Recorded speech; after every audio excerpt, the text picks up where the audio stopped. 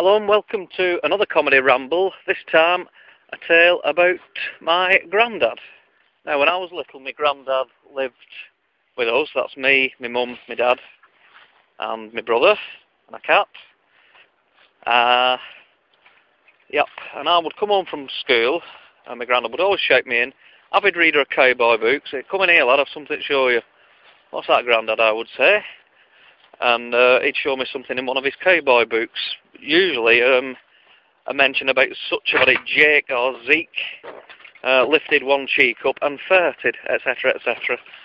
I don't know, man, I'm not saying that funny to you, but you know, child, a little bit risque in that. Oh, don't tell your mum and dad. Ho. You know, I'm just showing you the word fart here. I'm not really that over impressed with jokes on breaking wind and such now, but I used to lap this kind of thing up. Found it really funny, and God knows why. There's numerous books, loads of things with cowboys breaking wind, you know, well, as well as shooting and all that kind of caper, but why the authors seemed obsessed with tales of these flatulent country folk, I don't know. Anyway, yeah, my granddad also being the man who taught me to spell my very first word. I can spell it out now. Easy as anything. D-I-R-R-H-O-E-A. Diarrhea. And he taught me that.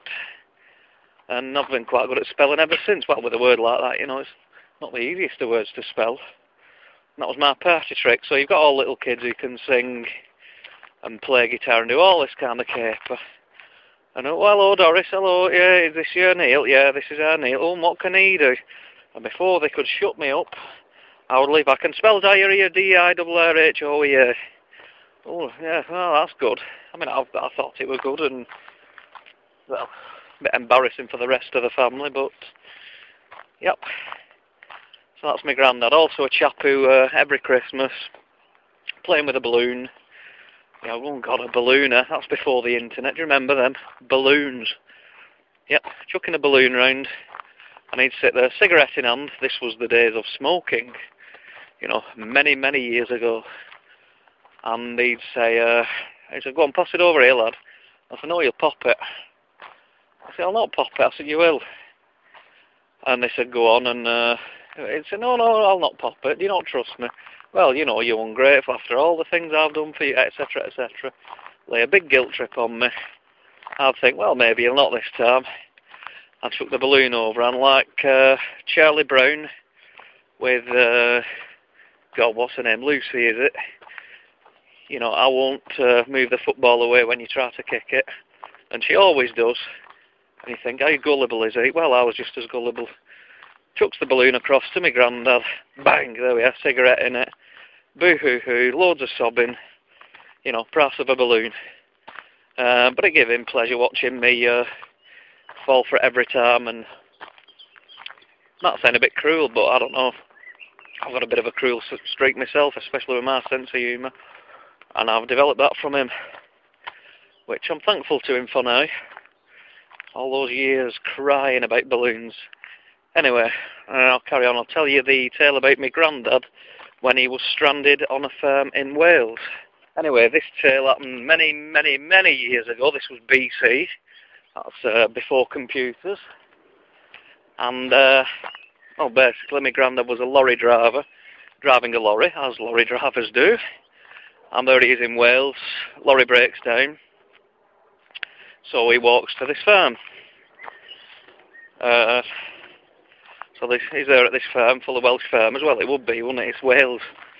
You know, it's not surprising. Now, if they'd have been Scottish, you'd think, ooh, unusual. I wonder if they just moved down here. But no, Welsh farmers in Wales. Nothing wrong with that. Tells them blah, blah, broke down. They said, blah, blah, we believe you. And he said, blah, blah. You know, a lot of blah, blah, as you often found in my tales. The upshot being, there's a garage X number of miles away. We'll drive you there in the morning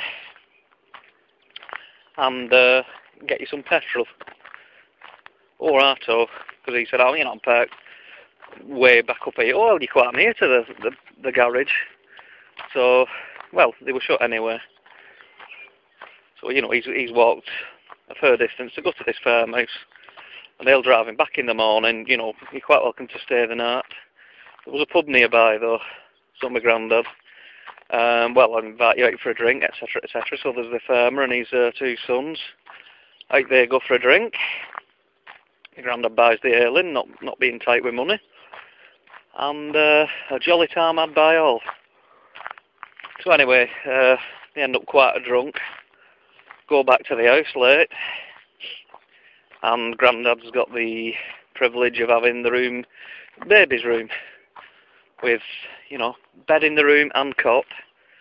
So that, you know, should the baby need any bugger to sit with him or her, I would say him, I can't remember now. If anybody needed to sit with him, you know, and stay up, there's a bed in there. So my granddad has this bed. And, you know, nods off. Only trouble is, middle of the night, he wakes up, dying for a pee. Doesn't know the farm. Doesn't know any of the rooms in it and that. Thinks, oh my God. Has a look out the door. One door looks the same as another. Does not know which the bathroom is. Absolutely brasting. And he thinks to himself, baby. Baby's not known for being continent 100%.